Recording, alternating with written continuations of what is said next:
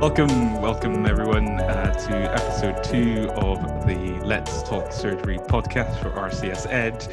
I am Gregory Akata, your host, and I am pleased to be joined by my co-host and friend, Ceci. Ceci, how are you? I'm fine. Hi guys, it's a pleasure to be back hosting this podcast, and I'm really excited for the episode we have ahead.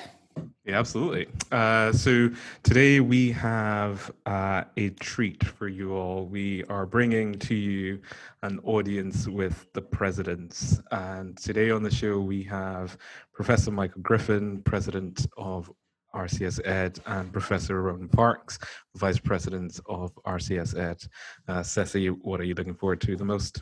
Well, there's so much to pick from. These are two giants in the surgical world. They're both leaders of the college we both belong to, and it will be great to get their insights on leadership and on the current situation and just get to know a bit more about them. So I'm really excited. Yeah, so we get to unpick some of their personality. We also get to have some serious discussion around COVID and the college and what the future holds. So I am really looking forward to having the next hour dedicated to these two gentlemen. Yeah, let's jump into it. Welcome the college president, Professor Mike Griffin, and Vice President, Professor Rowan Parks. How are you both? Very good. Thank you very much. It's delight to be here. Yeah, absolutely. Great to be here. Thanks, Gregory and Ceci. Yeah, thanks for joining us. I had the pleasure of working with you both as the Leadership Fellow for RCSEd last year.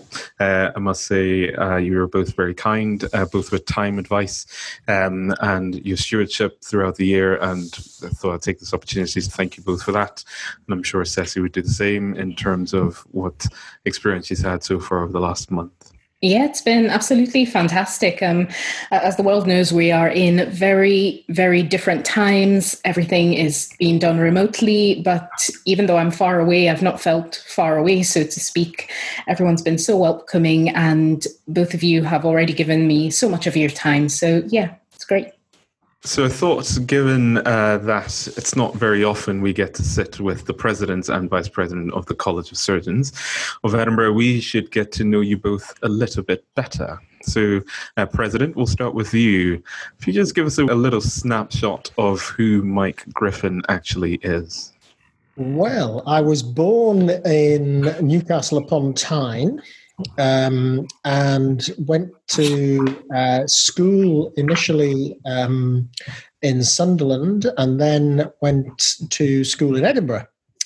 And so I was at school in Edinburgh, then went to Newcastle University and studied medicine, and qualified in medicine in Newcastle, and then trained in surgery in Newcastle and Carlisle and Hong Kong, and became consultant esophagogastric surgeon in the Royal Victoria Infirmary, where we set up the Northern Esophagogastric Cancer Unit, which is still the biggest cancer unit of its type in the whole of Europe.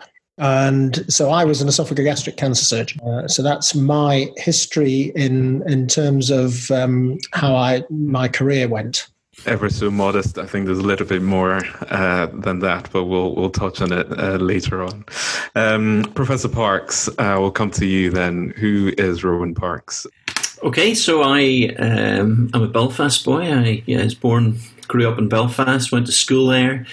As with many people from Northern Ireland, stayed in Northern Ireland to go to medical school, Queen's University Belfast, where I graduated, and then started postgraduate training. I did basic surgical training, my period of research, and then higher specialty training all around Northern Ireland. And towards the latter stage of that, started focusing on HPB surgery.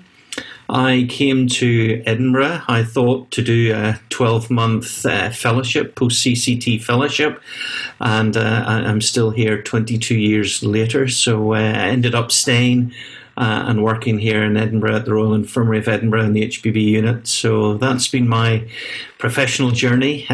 Still have a lot of family and friends in Belfast and Northern Ireland, but I think it's safe to say Edinburgh is definitely my home now, and our own kids and family have all grown up here and are still generally around Edinburgh. So Edinburgh is my home at the minute.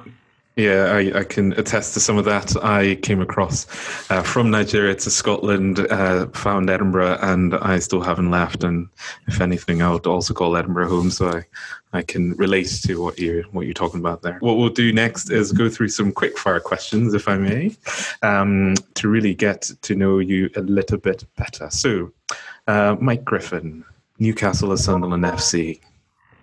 Sunderland, all the time. I was brought up about 400 yards away from Roker Park, which is where Sunderland played, and these were the days when Sunderland were the Bank of England club. They were the best club and best finance club in the whole of the Football League. And the one thing about Sunderland Football Club that can never be beaten is that they were in the first division or the Premier League of English football for the longest, from its inception as a club all the way through to when it finally was relegated for the first time in the early 60s. So it has a record that can never be beaten. Well, that's one way to put it.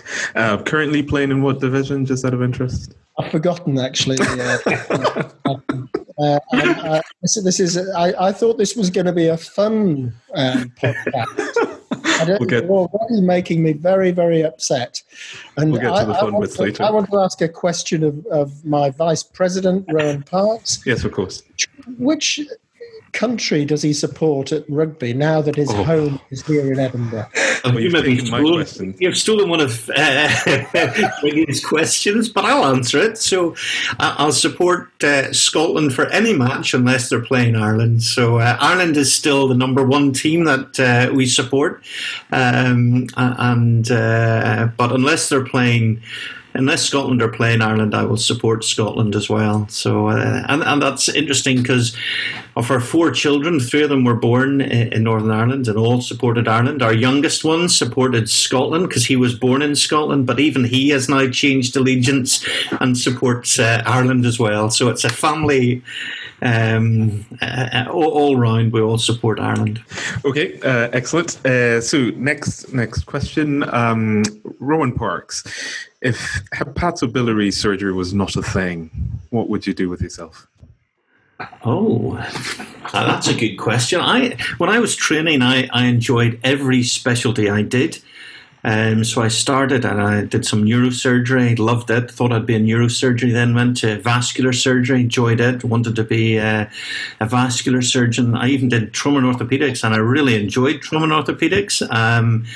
And then I ended up doing general surgery as the last of my basic surgical rotation, and actually worked with an HPB surgeon then who inspired me to do HPB surgery as a then called SHO, basic surgical trainee, and that's what started me on the journey. I went into research on jaundice, and then took an interest in higher surgical training and HPB surgeon. So if I wasn't an HPB surgeon, I guess it might have even been orthopedics, trauma and orthopedics, because that was probably what I did before I did my last BST placement in general surgery. So there you go.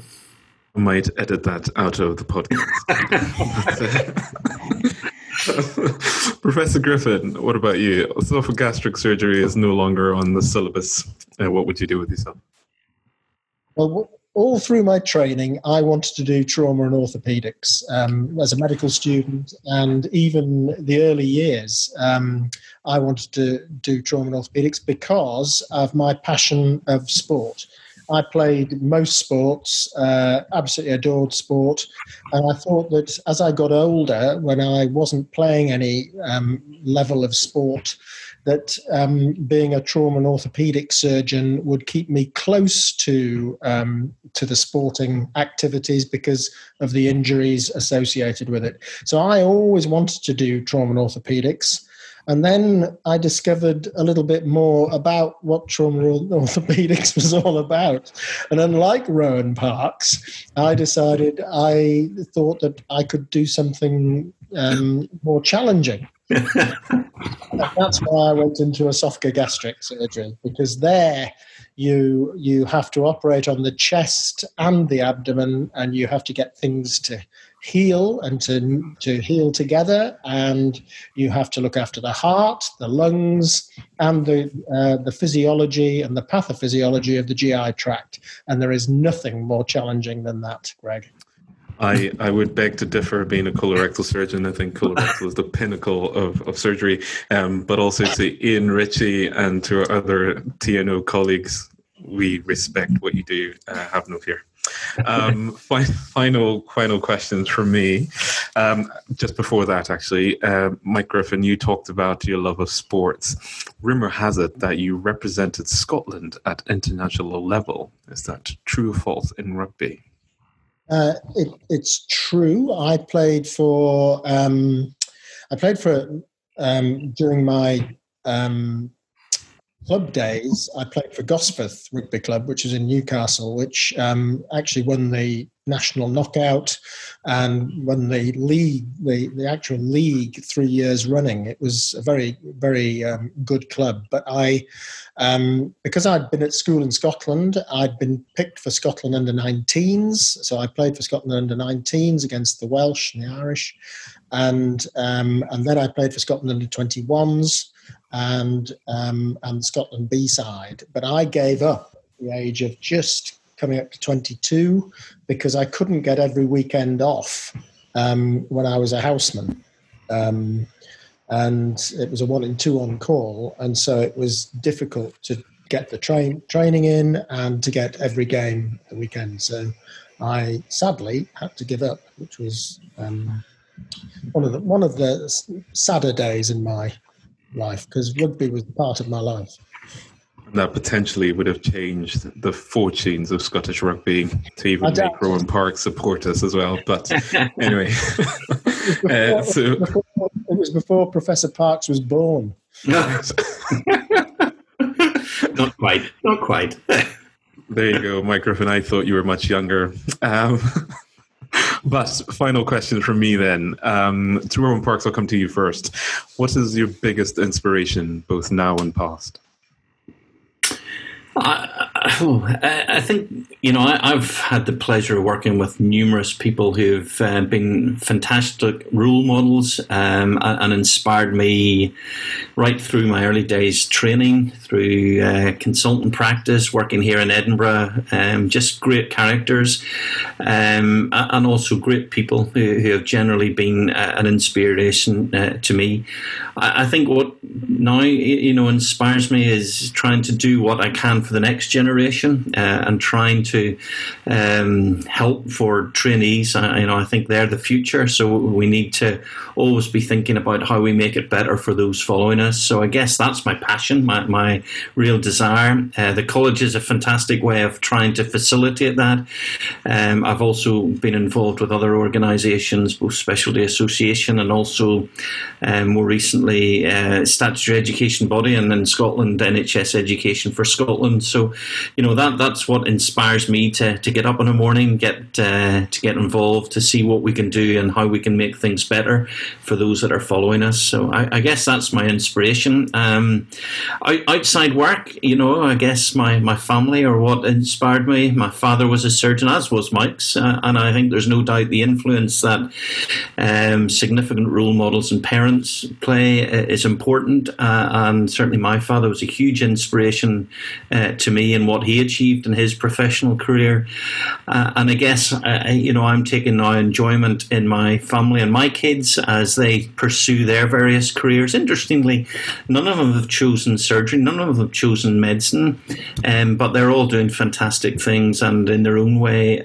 it's great to see how they've evolved and developed. So I think for me, that's what inspired me, what continues to motivate me, and hopefully leave something that can be picked up by others to follow on.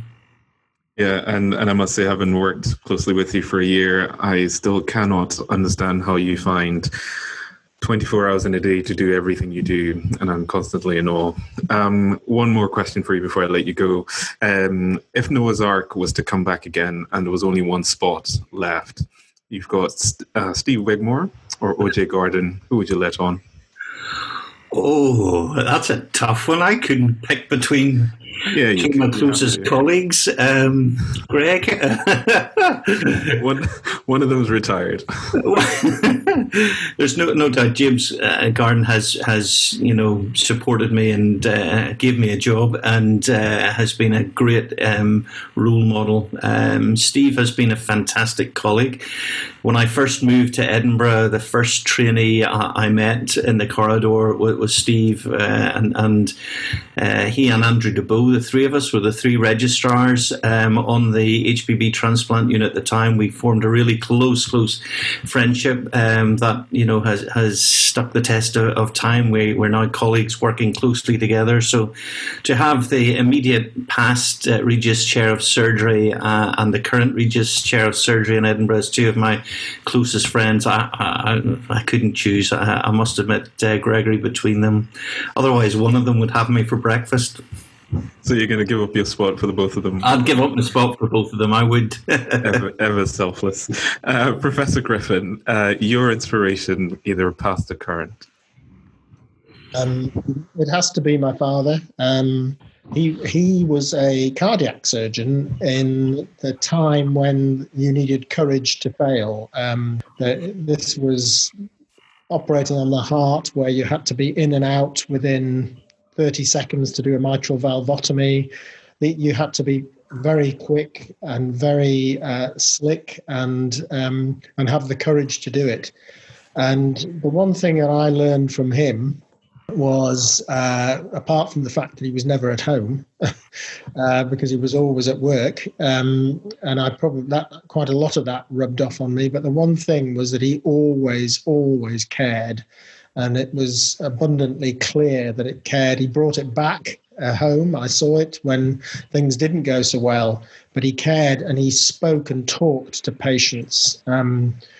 Probably better than anybody even I saw during my training, and that's why I became passionate about communication, and talking to patients, particularly with cancer, became one of my real hobby horses. That I felt it was something that was done very badly, certainly in my training and early years, and so my attention to detail over talking to patients and their families about diagnoses, difficult diagnoses, and telling them the truth about what they were facing, and being honest and real about prognosis and outcome. And I felt that was absolutely key to them trusting me, so that I could trust them to do their bit to get through what, with esophagogastric cancer surgery, was a huge journey.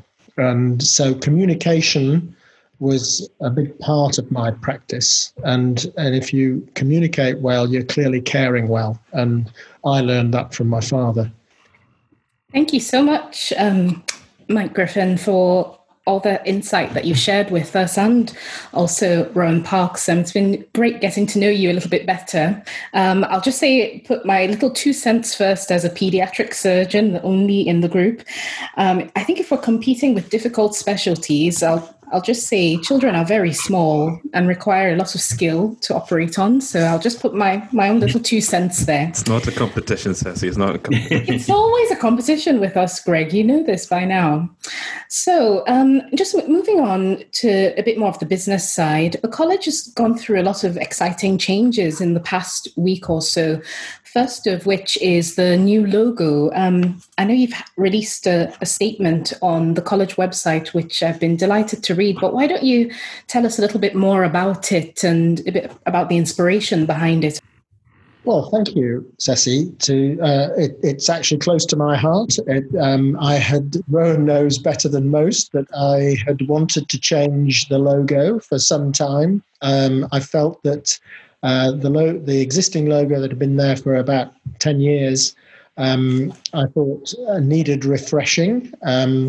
I had not been a huge fan of it because I felt that it didn't really reflect the history, the real history and tradition of the college. And so I asked Jan Cutting, our Director of Marketing and Communications, to look into the development of a new logo. And the logo that we decided on, and this was unanimous, I'm delighted to say, amongst office bearers, and I'm delighted to say that all the council members feel that it's really good and appropriate and modern and forward-thinking. And if I talked you through it, it brought together a couple of items from our sigillum, which is very important. One was the sun, the setting sun, or the rising sun rather, which was the sun rising over ignorance, which we felt was important to keep in our logo or have in our logo. And we also thought that we needed to make sure that people knew that this was an international college as well as a United Kingdom college. And bringing in the globe into the sun, I thought was a nice idea to demonstrate our internationality. We kept the castle from the sigillum because Edinburgh Castle is such a iconic figure or example of what Edinburgh is. And Edinburgh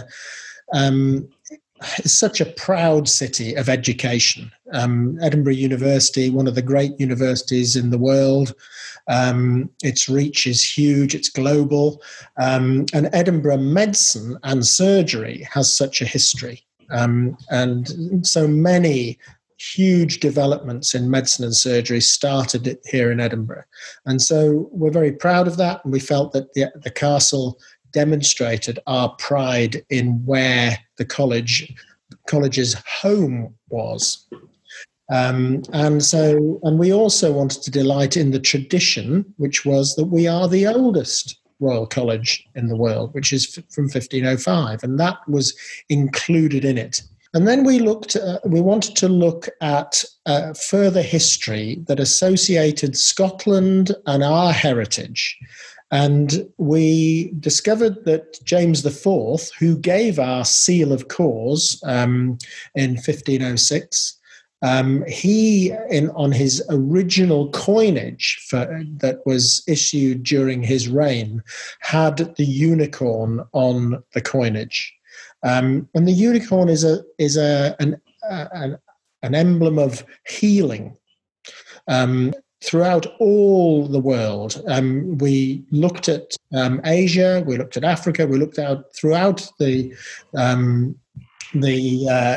international our international partners, and discovered that the unicorn was always viewed favorably as a sign of healing, and it's also looks forward thinking as well. I think if you look at the semiotics of this, which is how it looks, the fact that it is looking to the right is a forward thinking aspect. And I also, on a personal level, thought that the unicorn, not only because it's part of Scottish heraldry, it's part of James IV's coinage, but it's also part of being young at the moment.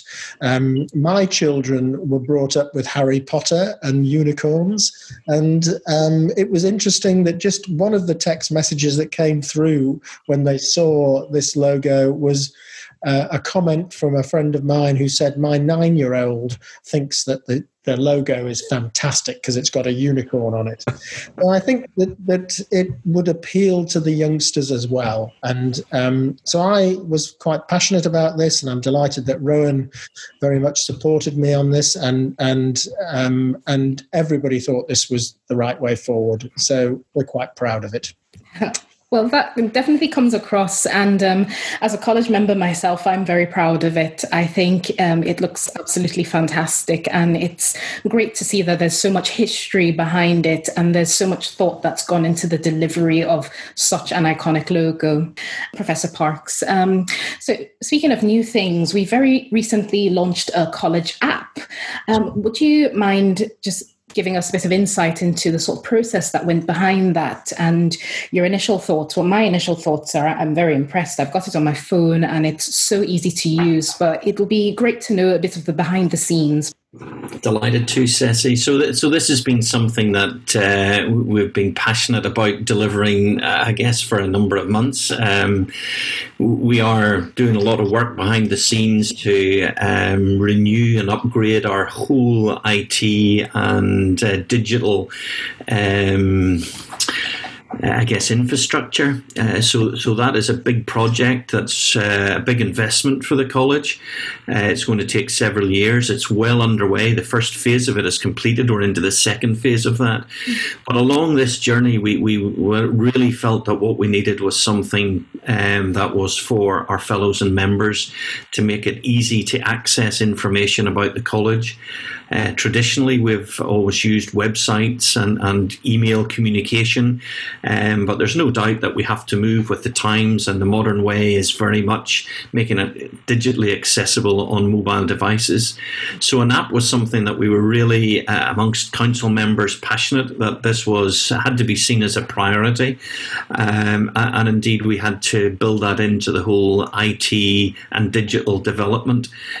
So it's been work in progress for a number of months, but the key aims is to make the college accessible to fellows, members, and indeed non-fellows and members, so that they can access and start to get information, but built around communication. So it's all about keeping college informed of what's happening. So news items, information about exams, courses, and just generally what's going on in the college. There's also member benefits highlighted. And the idea is that this will become more personalised, and as time goes on, we can adjust the content of what's pushed out to fellows and members to suit their needs and their interests and their stage in their career pathway, be it at a very early stage, our affiliates and those who are still medical students, foundation doctors, core trainees, through to those preparing for be it MRCS or FRCS exams, so we can tailor the content.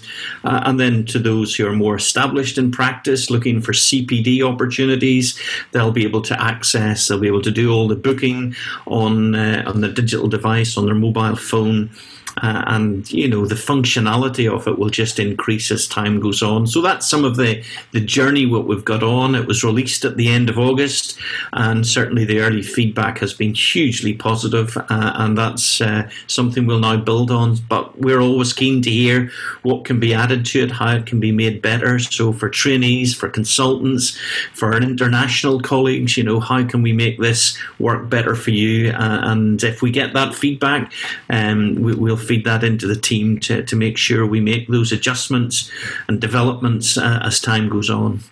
So that's a little bit of the journey of how we've got to where we're at the minute, Ceci. Oh, thank you so much. And just for all of you listening, there is an email address that you can send correspondence to. So I'm sure Professor Parks and Professor Griffins will be very interested in knowing what you guys think. Absolutely, and that's comms, COMMS, at rcsed.ac.uk. Please send in your questions, comments, messages for President, Vice President. We can put it to them and get back to you in future episodes. Early feedback for you both, as one who has downloaded the app and used it. I think it is fantastic. It is very easy to use, and it's got everything you need at your fingertips. And revising from my FRCS couldn't be easier, going through all those webinars. So thank you both. Mike, I know this has also been very dear to your heart. Any comments about it? Rowan said it all, and he says it better than I do, always.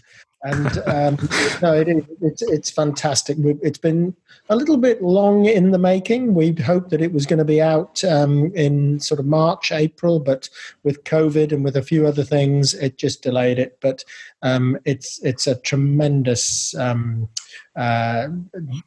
development, and I would pay tribute to Angus Watson, because Rowan will remember that it was Angus who said we need to get an app out for all our youngsters, our trainees, our members, and affiliates, because that's what they respond to.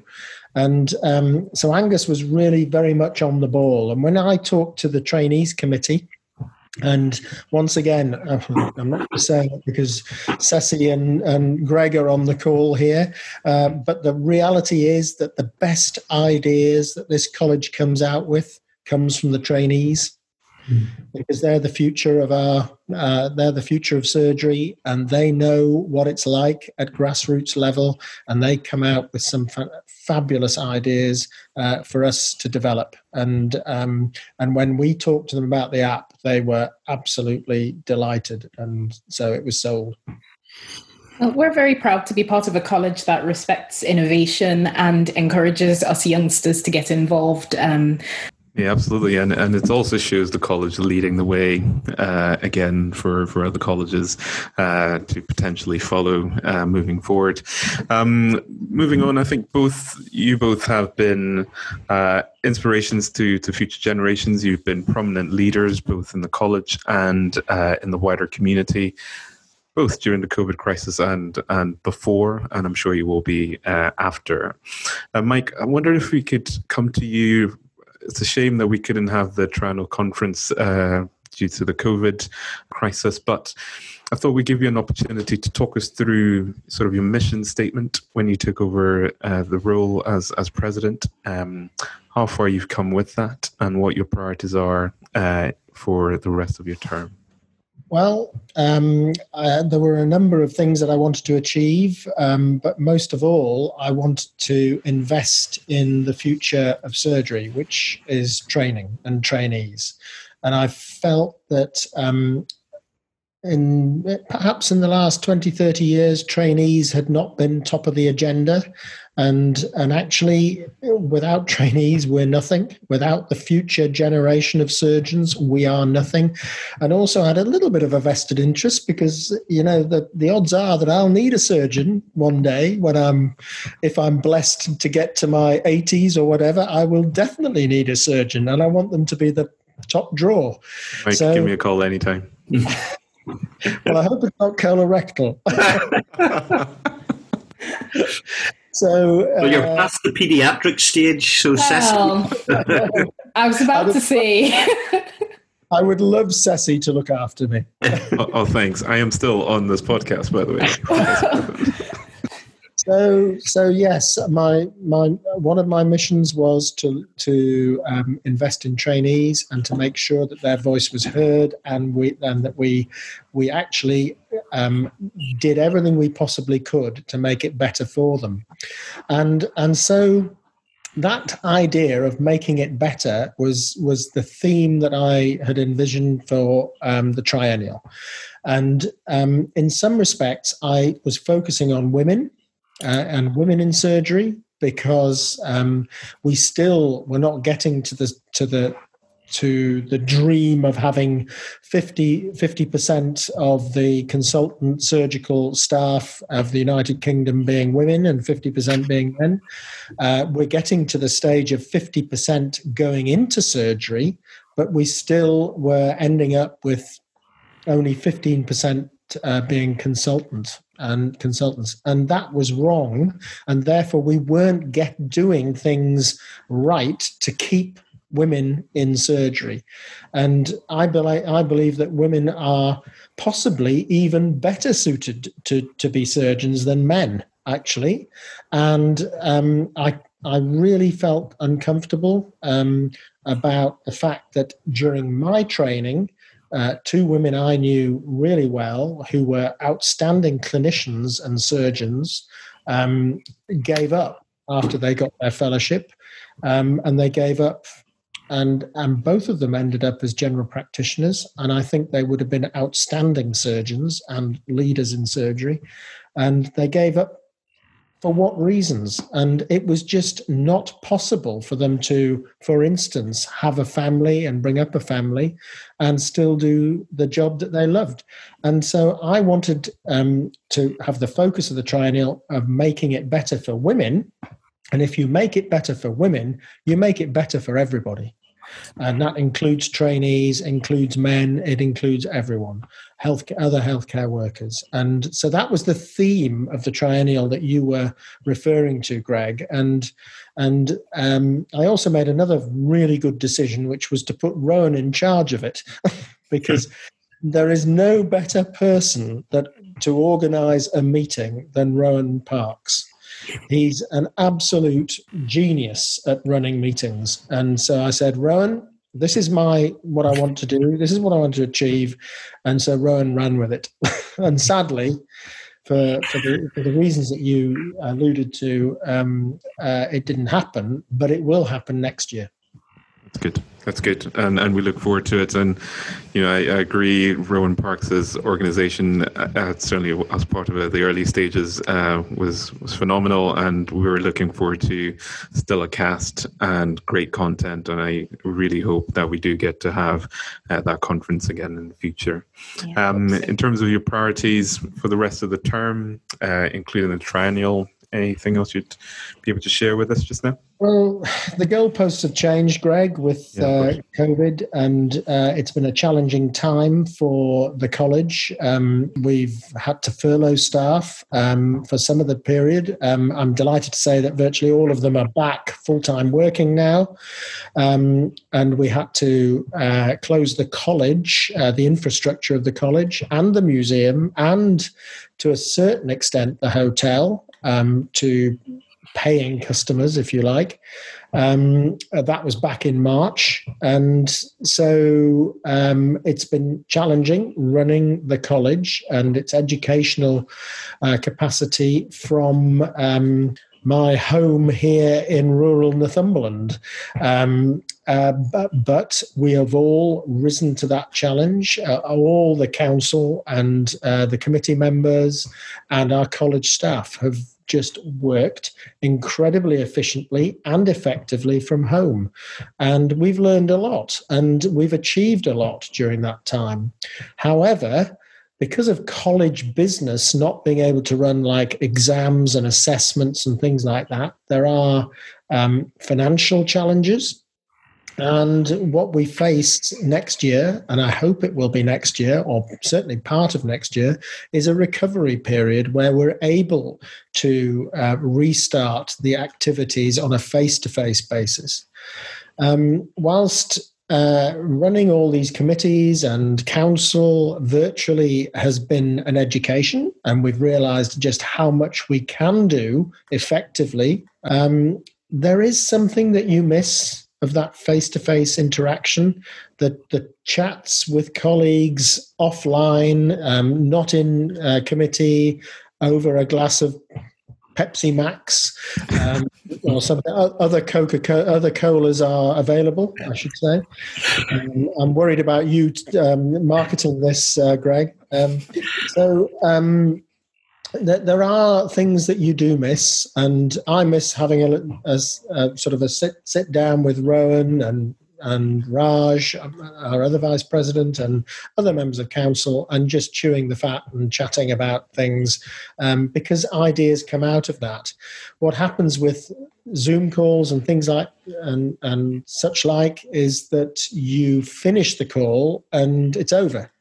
And there's no chat afterwards. And so that is one aspect that I miss a lot, and that I think that we will look forward to getting back.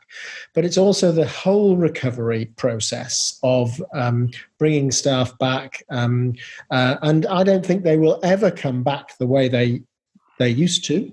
I think it will be a blended way of working for our college staff. I think that they have worked extremely efficiently at home, but there are those that want to come back to the workplace and enjoy the relationship building that happens. So I think it will be blended. I think some people will work at home, some people will work at home and in the workplace, and I think it will be a happier and it will be a more effective way of working. So I'm looking forward to it. Yeah, and I think from a personal point of view, I think that we couldn't have a better leadership trying to get us through the recovery than yourself, Rowan, office bearers, Tony, Oxford, and others at the helm of the college. So we wish you well, and we'll be a part of that as the college moves forward. Yeah, Greg, I can just add, I think Mike has led tremendously well with his usual passion and enthusiasm, but that's actually what's driven the office bearers and council forward. It's been challenging, but I think huge credit to the President for the way he's handled that. The motivation of staff has been fantastic. Our college staff are unbelievable, the amount of work that they have put into ensuring we get everything up and running again and see the brighter future that is ahead. So I think testament to Mike for his enthusiasm, passion and commitment over the last few months. But there is lots to do, and I think the next few months and indeed the next year for us as an office bearer team is important, and not just domestically here in the UK, but also all the work that's done internationally as well. And I think Raj is one of our colleagues, a great part of that, and leads by example with that aspect of the work as well.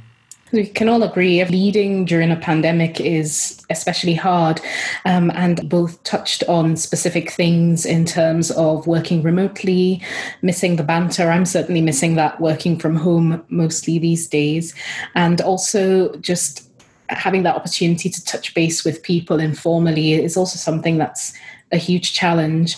But I must say that the college's response to COVID has been exemplary in my opinion. You've launched so many things virtually, have changed the delivery of certain courses and the delivery of exams as well. Rowan Parks, would you want to expand on that a little, sort of the college's response to COVID and its impact on training, and what you've done to try and make the college accessible to members and fellows during this difficult time? Thanks, Ceci. Yeah, it's been vital. It's important. What does the college exist for? It exists for its members and fellows. So, a priority had to be engagement with the fellowship and membership. And I guess the avenue that we opened up and has been hugely successful has been our webinars. And our webinars aren't something we just started because of COVID. They've been going for a long period of time, and we've built up a lot of strong relationships with some of the specialty associations and indeed internally developed a lot of webinars historically long before COVID that had been running. But I guess that provided us with the infrastructure, the technical ability to be able to scale that up significantly. So that became really our focus of engagement with fellows and members. And there was so many topics that we had to cover that were relevant. Communication, I think, through COVID has been key, and getting the right messages out there. So we set up a series of COVID-focused or COVID interest webinars every Monday night. It became, 7 o'clock on a Monday evening at home with the Royal College of Surgeons in Edinburgh, and we put together a little group who started thinking about content for that and really planned a series of weekly webinars. Those have been hugely popular. I think we have had over 25,000 people who have registered for those, the vast majority of whom actually tune in and listen.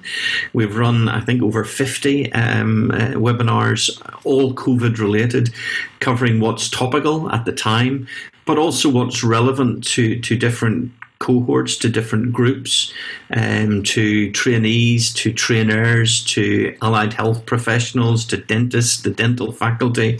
So we've done an awful lot to engage with the various faculties and membership across the college. We've tried to keep colleagues updated about what's happening at a political level. What the college is doing, what Mike with other members of the academy are lobbying for, with the access that they get to chief medical officers, to the Department of Health, etc. So that's been a really important, keeping people aware of what college is doing. But it's also provided as an opportunity to update on what we're doing educationally and how we're trying to support trainees, how we're keeping them informed of what's needed to allow them to progress, what's been happening in the background to try and get all the exams up and running again. So we've been bringing in, people like John McGregor as chair of JCIE, like John Hines as, ICBSE chair. We've been engaging with people who will provide the most up-to-date information. Gareth Griffiths from JCST, that's what we've been trying to do. So hopefully we've been helping keeping people informed of what's happening, but also what we need to be thinking about: training, service delivery, the impact on cancer service, the availability of PPE if we go right back to the start, and some of the big difficult topics that we were dealing with. Where we go from here on is to continue these, at least in the short term, to have our Monday evening series. We're still planning for what that will look like in the coming weeks and months, but also trying to re-engage with how we deliver education in the future, which is undoubtedly going to have to include some online delivery of knowledge-based and information. So that's the way the whole education department is starting to think. How do we deliver more of our education online? How do we use this technology that we're all adapting to? How do we do that better and make it relevant? How do we get across some of the course material that previously would have delivered face-to-face? But we've also recognised that, I guess, as surgeons, we're involved in a craft specialty. We have to learn some technical skills, and there's no doubt that some of the courses that we run do require face-to-face components to it. So we're also now thinking how we take forward the face-to-face elements, and indeed we have already run very successfully some face-to-face courses, and between now and Christmas there's another, I think it's 63 face-to-face courses already planned and organised, all with appropriate social distancing. So what we've learned, we're trying to now merge into what we've always been doing and keep business running as usual. So education is up and running again and ploughing ahead, full steam ahead. We've got the exams and all the adaptations that have been made to the MRCS, FRCS to allow those to continue, and then keeping engagement with Department of Health, with NHS England, with NHS Scotland in terms of service delivery and how the college can support the whole remobilisation of the clinical workforce. So that's just a flavour of some of the things that are live and ongoing at the moment. As a paediatric surgery trainee, I've actually had colleagues that have recently attended the Basic Skills in Paediatric Surgery, which is a face-to-face course that was delivered recently, actually last Thursday, in a modified, safe, socially distant way. And from what I'm hearing, it was extremely successful. So even at a trainee level, I can see the impact of what the college is doing. As surgeons and as technicians, I would like to get your opinions on elective surgery and the impact this pandemic has, and what sort of things the college is doing in terms of giving advice to governments and clinicians. Well, the most profound effects were felt during the first wave of the pandemic, and it was announced that all elective surgery would stop. And that was done for two reasons. One was to free up beds, much needed beds, to take the huge number of vulnerable and poorly patients with COVID-19. And secondly, because there was evidence from Italy and from China that outcomes from major surgery in a COVID-rich environment, which resulted in perioperative coronavirus infections, resulted in very, very disappointing outcomes, up to 20 to 30% mortality in major surgery. And so elective surgery was cancelled, and this had a huge impact on cancer surgery. And whilst some cancer surgery did continue, and more latterly during the first wave, some of the less physiologically major surgery, such as breast surgery, skin cancer surgery, were done in cold institutions like independent hospitals and so on. Still, the very major cancer surgery, about 85% of it was postponed. Some units managed to continue, and they managed to create their own COVID-light environment and got very good results during that. Edinburgh Royal was one of those, for an example. I know that in Newcastle, my own unit, esophagogastric cancer unit there, also continued to work with very, very acceptable results. And so some units did continue to do some surgery, but there was a backlog. And there wasn't just a backlog in doing the surgery that was already planned. There was a huge backlog developing and still exists in terms of diagnostics.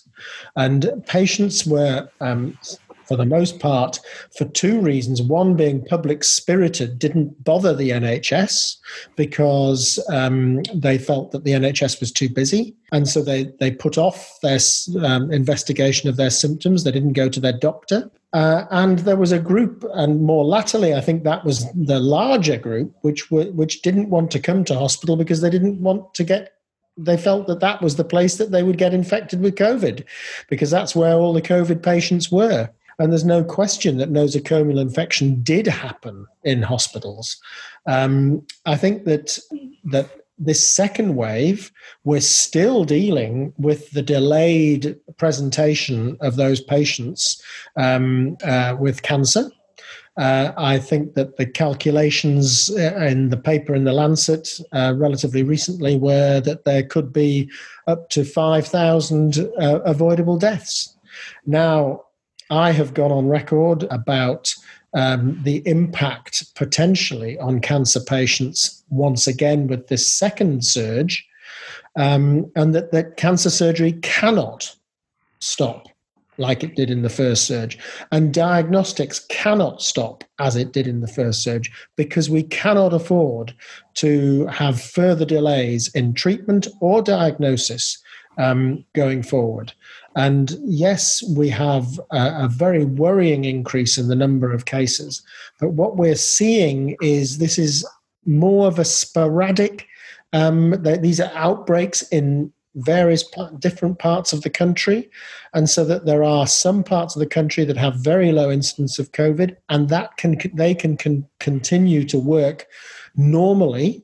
It may be that as we approach the situation where there is partial lockdown in some parts of the United Kingdom at the moment, the northeast of England, as you will know, and the northwest of England are badly affected. And it may be that if those cases increase such that hospital admissions increase dramatically and ITU admissions increase dramatically, that there will have to be a reduction in surgery.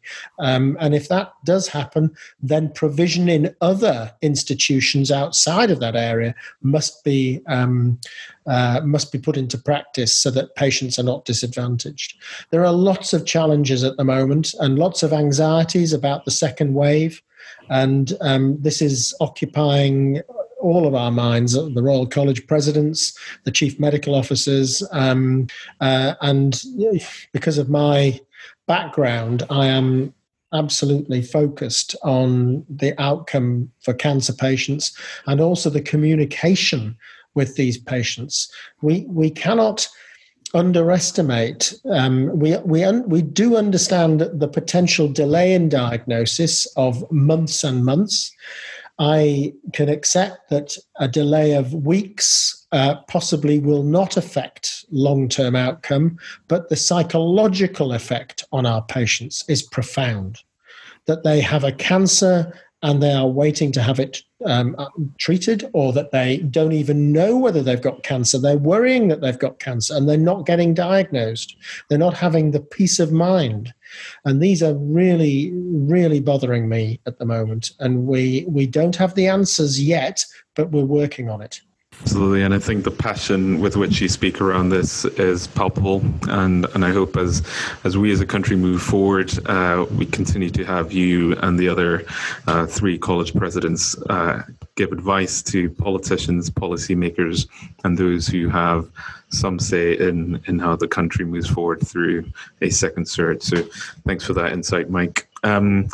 So I recognize how incredibly busy you both are, and I'm tremendously grateful for your time. I thought we'd give you an opportunity to deliver one final message, or 2 final messages. The first to the college staff. As you've eloquently put earlier, the college staff have worked incredibly hard through the pandemic. And there's been a lot of anxiety around being furloughed, etc. So if you had one message to the staff who are listening to this podcast, both you and Rowan, what would that be? And a wider message to our members and fellows as we draw this podcast episode to a close. Right? Well, I would just say this. I'm incredibly proud of our college staff. They have risen to the challenge of remote working. I think that the last year has been a great time for our senior management team and all the people that they look after, because they have blossomed.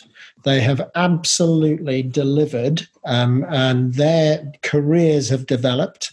And as COVID has hit, they have had to do this from the comfort of their own home, if you like, but they have delivered. And I just want to thank them. I'm incredibly proud of them. Yeah, I would just echo that. It's been a pleasure working with not just the senior team, but all the various departments and those that we interact with. And I think everybody across office bearers and indeed the whole council who are engaged with the various committees, subcommittees, etc., would want to say a huge thank you to our staff. They've been incredible. They've adapted, but they've done it with enthusiasm and willingness. They've come up with new ideas. They've got ideas themselves and innovations, and that's fantastic. So just a huge thank you to the staff. Great. And a final word. So we've obviously got members and fellows. We know the college is back open. Mike, so have you got a final message on college availability, college accessibility, and where the college is at just now?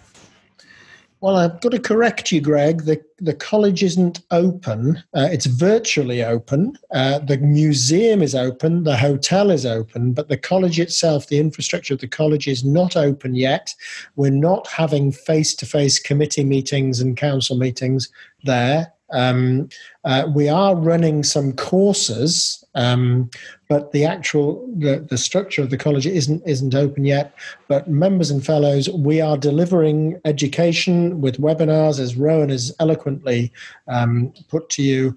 We're doing that. We will continue to be here, and we value you, and we just look forward to the day when perhaps a vaccine changes the game, and that we can welcome everybody back in the early part of next year to face-to-face meetings, and we can have the joy of developing relationships, a little bit of fun, as well as the important business of running the college. Thank you both very much. Every conversation we have is always inspiring, always insightful, and I thank you both for your time, and the wider audience also thanks you for your time. Thank you, guys. It's been an absolute pleasure having you on. Thank you. Thank you. Thanks, Gregory, and thanks, Ceci, and well hosted. My goodness, talented hosts. I think we can sign you up for a lot of these in the future. We'll keep the recording going, Rowan. Keep it coming. Always a pleasure to speak to Mike and Rowan. They're almost like the perfect double act. They're an absolute treat, weren't they? Yeah, they were. And remember, guys, the email you can send your questions and your comments to is comms@rcsed.ac.uk. We're really looking forward to hearing what you guys think. Absolutely. And next week on the show, we have another awesome lineup. Ceci, who have we got? We've got the two Davids. We've got David O'Regan, who is FST chair and a cardiothoracic surgeon in Leeds, who's done absolute tons for training. And also the chair of the trainees committee, David Riding, who is a vascular trainee based in Manchester. And they're going to be talking about all things training related and how to maximize your opportunities during these difficult times. Yeah, looking forward to that. Fun fact about David O'Regan, apparently he founded the Silver Scalpel. More of that to come next week. Always a pleasure to have you. Ceci, have a great week, and we will see you next week. In the meantime, kind to each other. Bye, guys. Bye.